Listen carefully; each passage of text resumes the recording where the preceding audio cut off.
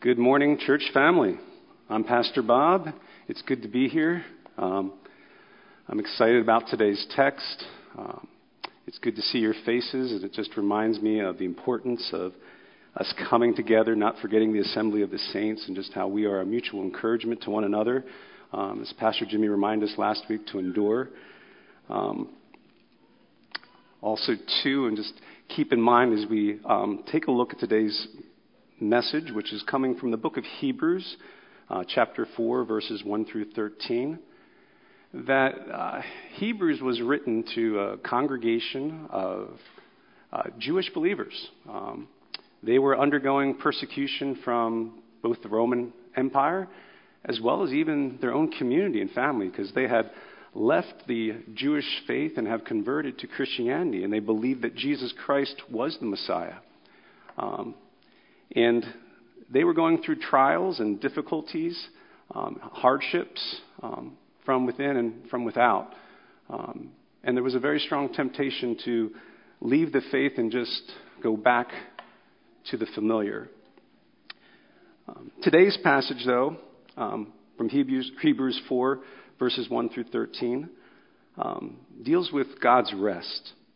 The main idea of today's message is enter God's rest through faith in Jesus Christ. Fear God, don't be foolish like the Israelites in the wilderness, and reject the good news. Rest in Christ. So today's passage from Hebrews deals with rest, God's rest. Rest is a very interesting concept. What exactly is rest? What isn't rest? Have you ever thought deeply about rest? It's a pretty big deal to the Jews. After all, it's one of the core 10 commandments. Remember the Sabbath and keep it holy. The Sabbath was all about rest. To the natural man, the Sabbath is counterintuitive. After all, the seventh day of the week is just another day to make money and get things done. But at the heart of the Sabbath is trusting in the provision and goodness of God. It's all about trusting in the steadfast love and grace of God, who will provide for our every need in Christ Jesus. The Sabbath actually screams the gospel. The Sabbath focuses on more than just physical activity. It's also a mindset. And I think we need to put these lenses on that Jesus gave us. Jesus said, the Sabbath was made for man, not man for the Sabbath. You see, God loves people. And he knows, as people, we need rest. We need rest in him. I was looking at some definitions of rest. One definition of rest is to cease work or movement in order to relax, refresh oneself, or recover strength. Another definition states rest is an instance or a period of relaxing or ceasing to engage, any strenuous or stressful activities. According to these definitions, rest seems to rule out any type of work or strenuous activities, which would also include, seems to rule out any type of competitive activities or anything that's performance-driven. But rest is not doing nothing. It's doing something that relaxes, refreshes, and replenishes. First of all, doing nothing is impossible unless you're dead. For my 20-some years of experience as both a parent and a public school teacher, doing nothing usually means video games, surfing the web, social media, texting, scheming trouble, or an internal restless grumbling of, I'm bored. Rest is enjoying the beauty and awe of a sunrise or sunset. Rest is being refreshed by the encouragement and company of good friends. Rest is meditating on the precious promises of God and counting your blessings. Rest is actually essential to life. Rest is very good. I personally came to realize the importance of rest soon after I was diagnosed with sleep apnea. I never took rest seriously until the day I had two doctors, one a cardiologist and the other one a neurologist, tell me that if I didn't get my rest and sleep in order, I would die prematurely from either a heart attack or cancer. As an athlete, I was always told the importance of being disciplined in regard to exercise and diet. But now I was being told by the doctors that rest may be the most important discipline of all. I learned that when you go through sleep cycles, there's actually a cycle of deep sleep called REM, or rapid eye movement. During this cycle of rest, amazing things happen. Regeneration of the body heals itself, it releases hormones that aid in muscle growth. The brain dreams, which increases creativity, memory retention, and focus. Learning aptitude and neuron connections are made. Emotionally, stress is lowered, and the ability to cope with stress and difficult situations improves. On the surface level, someone in REM, or this deep rest, may actually appear to be close to dead as breathing becomes irregular and shallow and muscles are paralyzed. But on the inside, we are more alive than when we are awake. When we rest, we are not working, but a lot of good is being done.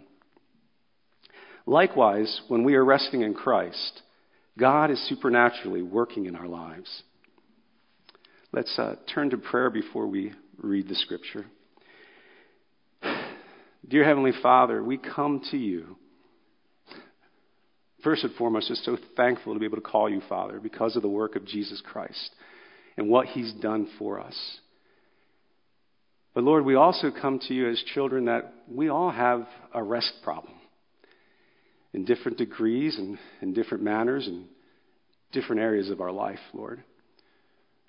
Father, we ask that as we come to you and come to your word, that you would pour out your Spirit afresh upon us, that you would enlighten our minds and soften our hearts, that we would be able to be shaped and formed and changed more into the image of your Son, that we would truly understand in a deeper meaning, in a deeper way, what it means to rest in Christ.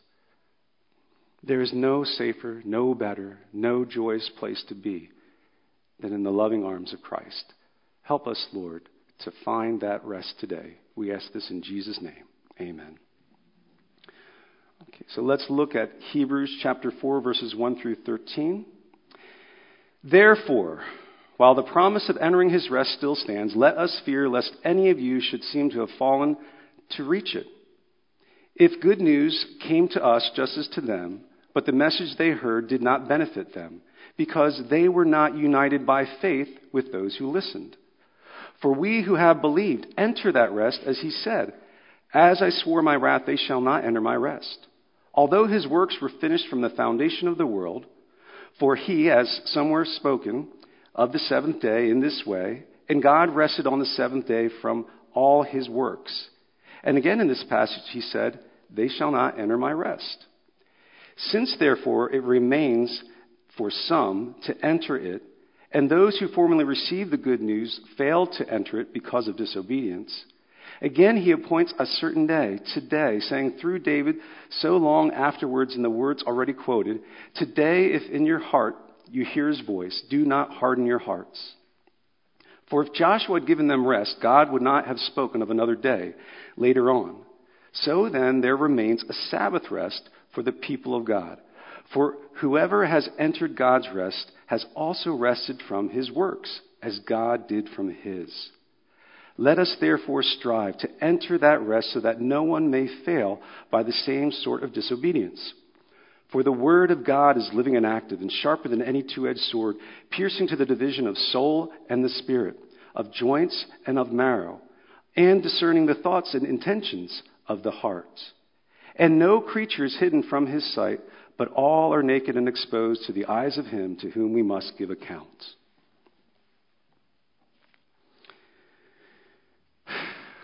Okay. So as we see here, God is giving us a somber warning and also a great encouragement. I hope that we see that in this passage there is both great peril and great opportunity. As we take a look, I'm going to break this passage into three sections. The first section will be verses 1 through 5. And the main point here is fear God and persevere in faith. Disbelief in the good news kept Israel out of the promised land. When I look at verse 1, right off the bat, what jumps off the page is this promise of entering his rest and also this exhortation to fear. I'm going to tackle the promise first. This promise actually goes back to the Garden of Eden. After Adam and Eve sinned and rebelled against God, the God who by the power of his word had graciously created the universe for Adam and Eve to enjoy.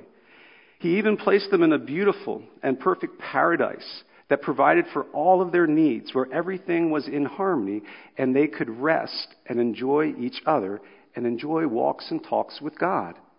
Despite everything they knew and had experienced of God, Adam and Eve chose to doubt the goodness and love of God and believed the serpent's lie that God was not good. He was withholding good, something better. And they disobeyed God and chose to do life on their own and forfeit the rest of God. Despite this rebellious act, God promised Eve that one of her own offspring would defeat the serpent, who was Satan, who had deceived her, and bring salvation to the human race.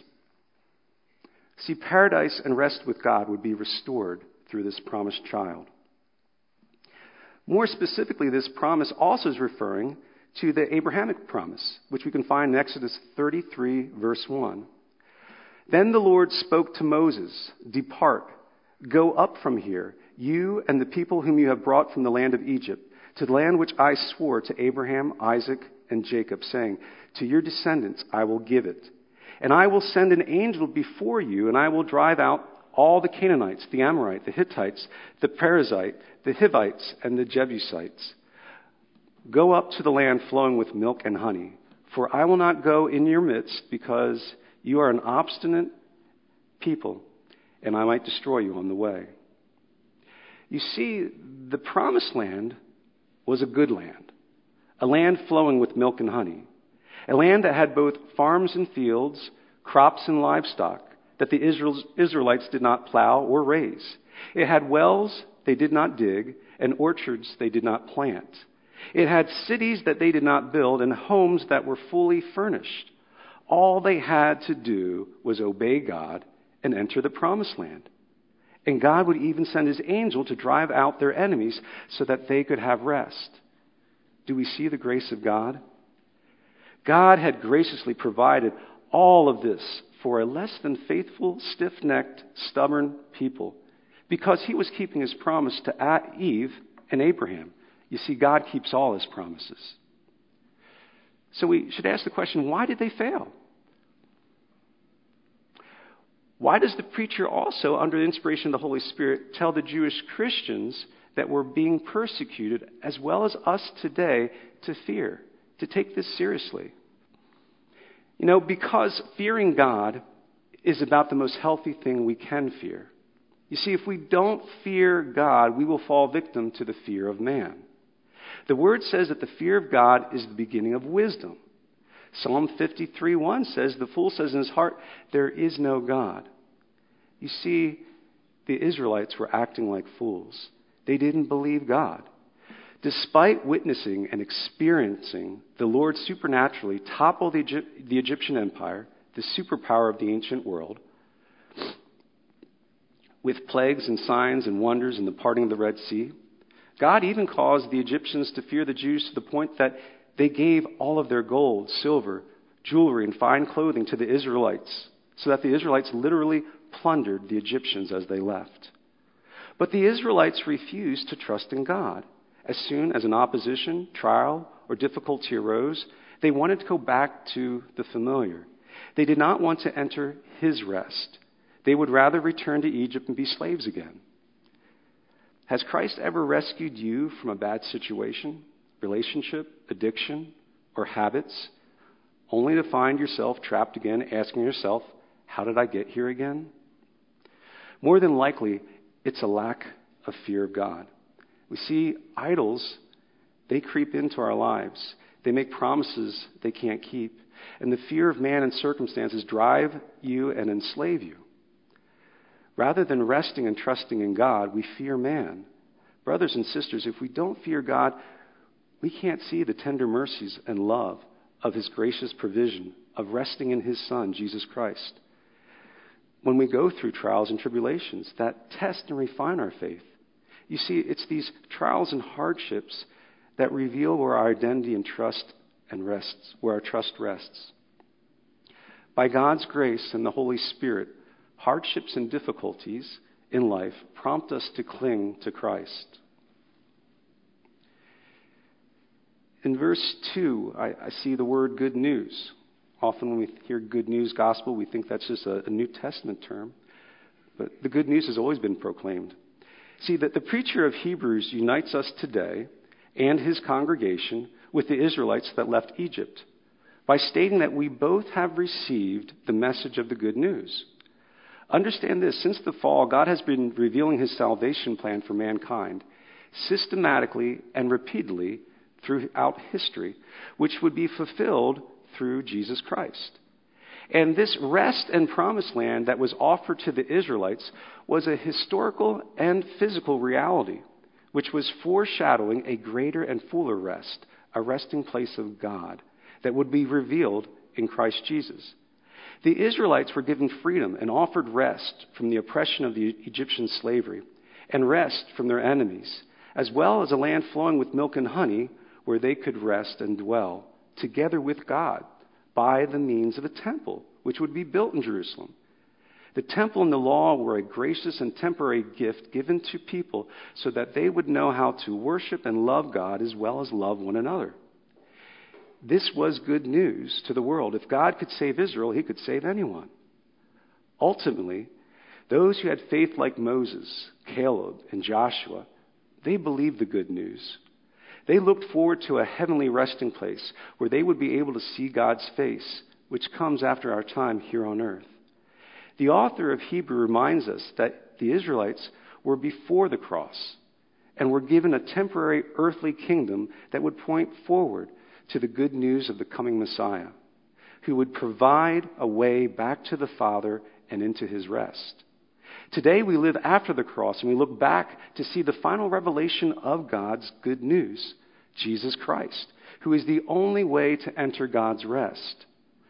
But the message benefits only those who believe in the message, both before and after the cross. Verse 3 reinforces that we enter this promised rest through faith, not works. Therefore, we need to persevere through faith. By faith in Christ and the gospel, we have entered this rest. And as we continue to rest in Christ through faith, God's grace works supernaturally to preserve us in Christ. It's God's desire to journey and tabernacle with his people. It's always been like this. It's God's work that gives us everything we need for life as well as rest. During the creation, God created everything we needed in 6 days and rested on the seventh. God created light to see and understand. He created the beautiful sky. He created vegetation on dry land for good food. He created the sun, moon, and stars for keeping time and season. He created creatures to fill the sky and the sea below, as well as creatures to live on dry land. And finally, he created us to care and rule over it and to enjoy it with him. It's been God's desire to always rest with man. I think this reference from Genesis 2:2, God resting on the Sabbath, reveals that it has always been God's intention to rest and dwell with man. The tent of meeting, or the tabernacle, was a portable house of God that the Israelites carried with them in the wilderness. The temple was the house of God in Jerusalem, where man could meet and worship God. And Jesus was called Emmanuel, which means God with us. God has always desired to rest and dwell with man. This is why the preacher draws our attention to Psalm 95, where David calls the worshipers of God to remember their ancestors who rejected the promised rest of God by unbelief. There is this very heavy tension that is repeated in this passage of a wrathful promise of God. They shall not enter my rest. If the Israelites could not find satisfaction in God's miracles, signs and wondrous salvation, how could they find satisfaction in a land flowing with milk and honey? David reminds us to reject God's promise is rejecting his salvation and embracing death, a restless eternity of bitter regret. The preacher exhorts us to persevere in faith in Christ and enter God's rest. Because although Jesus rested from all his creative work on the seventh day, Jesus rested from all his redemption work on the cross nearly 2,000 years ago when he said, "It is finished." This is the rest you cannot afford to reject. Forsake your rebellion and unbelief and rest in the work of Christ so that you can find true rest. Let's look at verses 6 through 11. The main point of these verses here is come to Christ in faith today and enter God's rest. I'm going to read over this quickly. Since therefore it remains for some to enter it, verse 6, and those who formerly received the good news fail to enter it because of disobedience. Again, he appoints a certain day, today saying through David, so long afterward, in the words already quoted, today if you hear his voice, do not harden your hearts. For if Joshua had given them rest, God would not have spoken of another day later on. So then there remains a Sabbath rest for the people of God. For whoever has entered God's rest has also rested from his works as God did from his. Verse 11, let us therefore strive to enter that rest so that no one may fall by the same sort of disobedience. The author here is calling us to come to Christ in faith today and enter God's rest.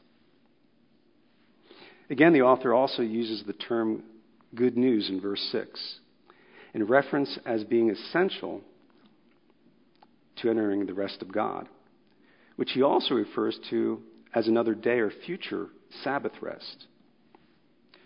I'll be honest with you, organizing this passage in a linear way was difficult. It's probably because it's not supposed to. What's going on here is, I believe the preacher,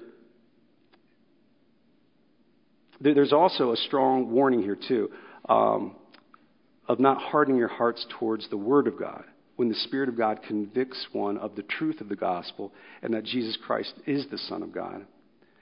See, I believe the preacher here is addressing both the believer to persevere in their faith as well as the unbeliever to come to faith in Christ. Therefore, I'll start with discussing the nature of this rest. It would seem from the previous passages, as well as verses 8 and 9, that the rest of God is rooted both in the past, in the Garden of Eden, and the crossing of the Jordan River by the Israelites. See, both of these places of rest are both historical but temporal, while they're foreshadowing a future spiritual and physical heaven on earth, a new heaven, a new earth, that will be everlasting. I'm going to let Pastor Jimmy preach about the new heaven, new earth in the upcoming chapters of Hebrews. But the language today in verse 7 suggests that this rest of God, which is found in Christ alone, is something that we can enter presently, right now, through faith in Jesus. Therefore, this rest is rooted in the past, but points to the future. This rest in God we enter presently through faith in the person and the work of Jesus Christ. And this rest of God is also passive and active. It's passive in that we simply believe in Christ as the Son of God, that he died on the cross, taking our deserved punishment and full wrath of God in our place, and in exchange gave us his righteousness and rose from the dead, defeating the power of death and sin. 2 Corinthians 5:21 says it very clearly. God made him who knew no sin, sin for us, so that in him we might become the righteousness of God. It's also an active resting, in that we have to continue to trust in Christ and rest in him. And I would go to Philippians 1:6, where Paul makes the promise that he who began a good work will be faithful to carry it out to completion to the day of Christ. So he who is in us is working through us supernaturally, sustaining and preserving us as we cling to Christ, because he clings to us. Verse 10 makes it very clear that God's rest is the beautiful gift of God's salvation that is found in Christ. Paul also explains it well in the 4th chapter of Romans when he refers again back to Abraham, the father of faith. For if Abraham, I'll give you a little time. This is in Romans 4, verse 2 through 5, if you want to check that out. For if Abraham was justified by works, he has something to boast about, but not before God.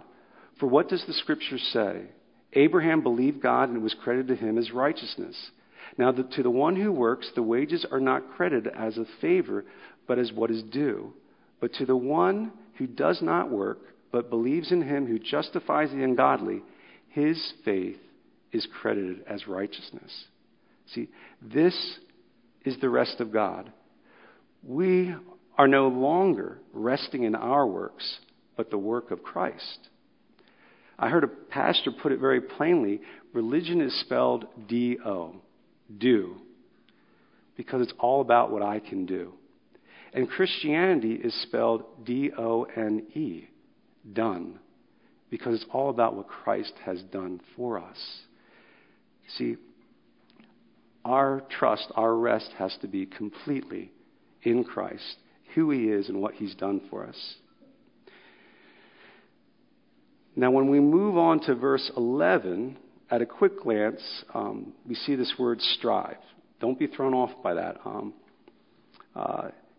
It's not at all removing the grace of God. But this stride, I actually had some help from reading Spurgeon's Gospel Hope for the Anxious Hearts. It was very helpful in understanding this. Some translations might translate this word strive to make every effort, as other translations say. But the preacher here is using the expression strive to guard against spiritual drift. Let's look back to the Israelites. You see, when the Lord gave the Israelites rest or relief from slavery in Egypt by the miracles, when he gave them rest from thirst by giving them water from the rock, when he gave them relief or rest from hunger by sending them bread from heaven, what did they do?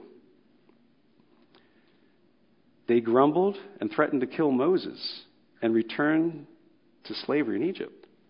You see, since they weren't resting and trusting in God, they couldn't handle rest and freedom. They were just restless. Spurgeon would point us to Jesus' invitation recorded in the 11th chapter of the Gospel of Matthew. I'd like for us to look at that. Matthew 11:28. Come to me, all who labor and are heavy laden, and I will give you rest. Take my yoke upon you and learn from me, for I am gentle and lowly in heart, and you will find rest for your souls. For my yoke is easy and my burden is light. Jesus here gives us a beautiful invitation. He also makes a promise. He says, I will give you rest. What is the prerequisite, though? All who labor and are heavy laden. See, if you're feeling the conviction of sin and a desire to be made right, and you're just sick and tired of being sick and tired of yourself, Jesus says, come. The task of trying to make oneself righteous, it won't happen. We need the righteousness of Christ. Jesus says, come. And when he gives us this rest, what do? He says, once you receive the rest, he says, then take my yoke upon you and learn from me. For I'm gentle and lowly in heart, and you will find rest for your souls. For my yoke is easy and my burden is light. See, this putting on the yoke of Christ is taking off the old self and putting on Christ. We need to cherish him and supernaturally imitate him. Spurgeon also put it well when he said, Jesus Christ gives us rest in the gift of himself. All the rest we can ever enjoy, even heaven's rest, lies in him. But after we have received him, we have to learn his value and find out by the teaching of his Spirit, the fullness of this rest which he bestows. See, this strive used by the author of Hebrews communicates a passionate pursuit of the saints corporately experiencing Christ together through worship and encouraging one another in the gospel of Jesus Christ to know him more and make him known together. And yes, this is a corporate exhortation, not a private activity. God's word says, let us therefore strive to enter that rest, that no one may fall by the same sort of disobedience. See, we are God's family. And as we rest in the work of Jesus Christ together, the Spirit of God does a miraculous work within us. He transforms us into the image of Christ. There's another gospel illustration I would like to use. If we could look to, that would help us understanding of what this active rest looks like, of resting in Christ. If we turn to Luke 10, 17 through 20. Actually, that's up on the screen. Thank you. It says that the backdrop of this is Jesus sends out his disciples. He sends out 72, and he gives them the power to cast out demons and perform miracles. And then they return. It says, the 72 returned with joy, saying, Lord, even the demons are subject to us in your name. And he said to them, I saw Satan fall like lightning from heaven. Behold, I have given you authority to tread on serpents and scorpions and over all the power of the enemy, and nothing shall hurt you.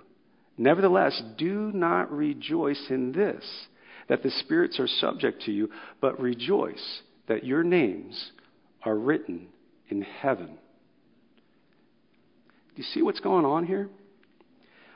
Pastor John Bruce actually did a great job unpacking this. We see that Christ is not rebuking the joy that the disciples had over doing this amazing work, but we see here that Jesus is getting to the heart of the issue, that there's an identity shift. Okay? They are rejoicing in what they are doing. And that's a very subtle thing. I mean, you can imagine Peter, for example. Peter's like, I'm done with fishing.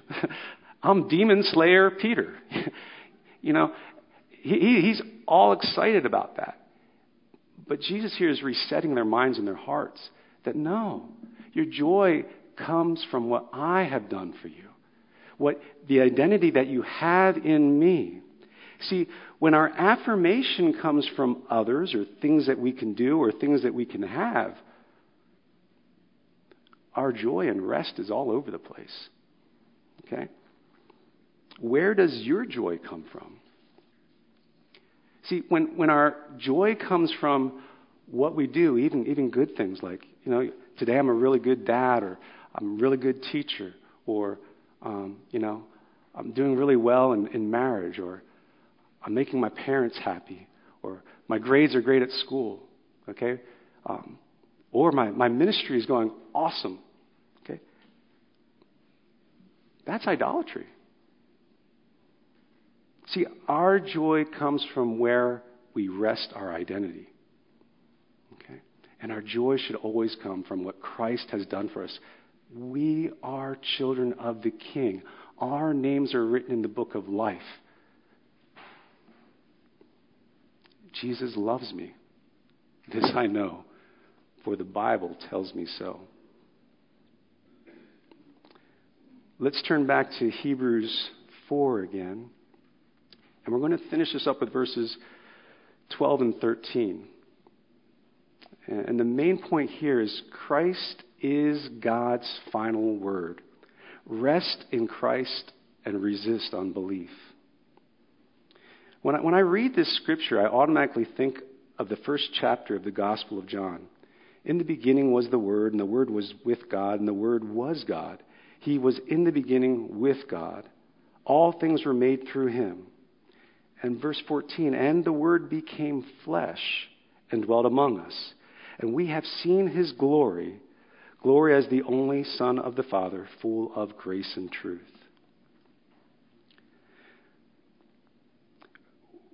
You must understand that Christ Jesus is the final word of God. He is God's perfect and complete revelation of salvation. He is God and he is Savior. This is not a light-hearted scripture. This passage reveals great opportunity and equally great peril. You see, looking back at the Israelites, to reject the gracious promise rest of God and prefer slavery in Egypt by making bricks out of mud in the blazing heat of the day, and rather than experiencing the joy and rest of God in a land flowing with milk and honey, it led to 40 years of restless wandering in the wilderness, waiting to die. How much greater an offense to reject the beautiful Son of God and all that he offers, all the riches in Christ Jesus, who bled and died and absorbed the full wrath of God in our place so that we might enter into the rest of God. This passage here tells us you are accountable before the Word of God. Either you are fully resting in Christ for your salvation, or you're just faking it. This passage makes it very clear that we can't fake faith with God. Christ sees through us. God's Word gives us faith, but it also judges our faith. It will expose and strip off any self-righteousness. God's Word is alive and working and convicts and cuts to the heart, judging the thoughts and motives and intent of our heart and soul with the precision of a surgeon. It judges our works. Are you working and striving to prove yourself worthy of salvation, working for your own righteousness? Or are you resting in the righteousness of Christ, fully understanding that you don't deserve the gift of salvation that God has freely given in his Son? See, the good news is this. God loves us. God loves us so much that he sent his one and only Son to leave heaven, to put on flesh, become one of us, to endure hardship, to endure trials, to endure rejection, to endure hatred, to endure accusations and judgment, to take all the sins that we have committed upon himself and say, I'll take the blame. God, you are righteous and just. You can't let sin be not dealt with. Pour your wrath out on me.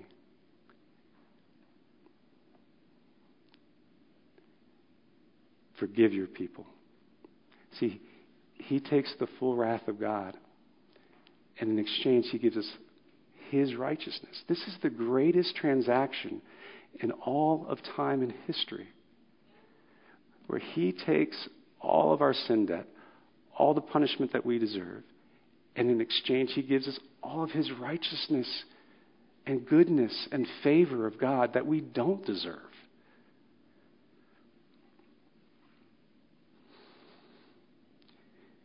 If you feel the burden and shame of sin and are being convicted of your own self-righteousness, come to Jesus now in faith and receive his rest. If you sense that you are drifting from faith in Christ and have been finding greater joy in the things that you have and the things that you do than what Christ has done for you, repent of this idolatry and put on Christ. Rest in Christ. Renew your identity in him and rest in Christ Jesus. Let's pray.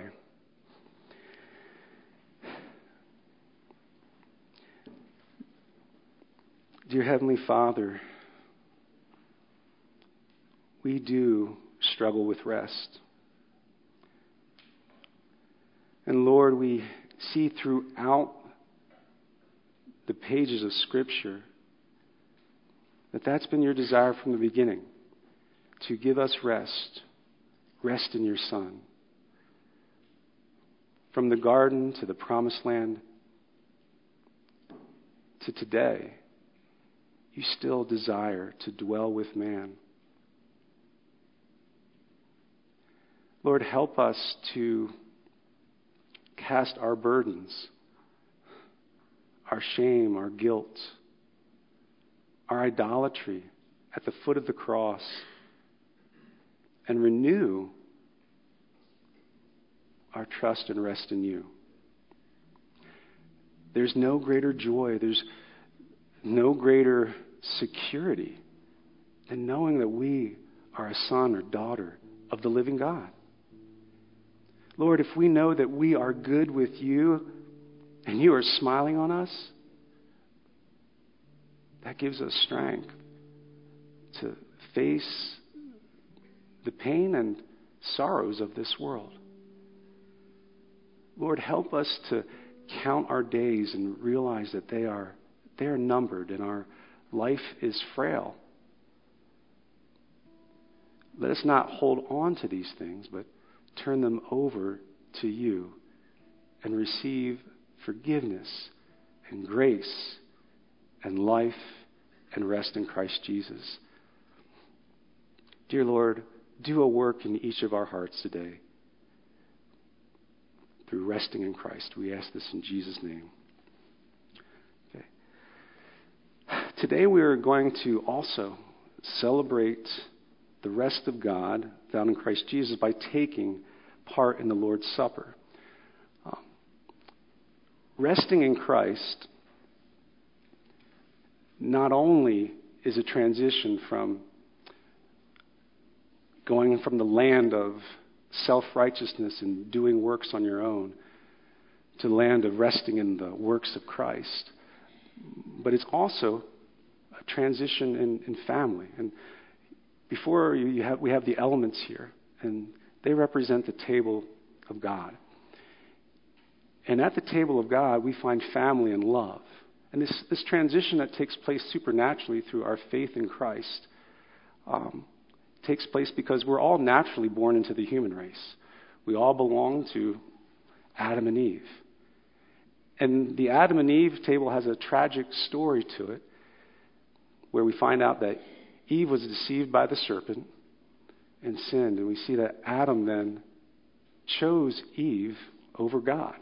And he also sinned with her. Now that might sound like a beautiful love story if you're a fan of Romeo and Juliet. But in reality, it is truly tragic because they both died for a lie. The beauty we have of coming to the table of God is this, of Christ, is that we have all rebelled against God and sinned. But God loved us. Christ loved us to the point of, as I said before, becoming flesh and becoming one of us. And he said, instead of turning his back on God, knowing that God is just and righteous, he chose the Father's way. And he said, I'll take the blame for them. I'll taste death for them. And through his sacrifice, we have been cleansed and we have been brought into the family of God. We are the bride of Christ. We're his bride. Okay? We are now children of God, and we are now part of God's family.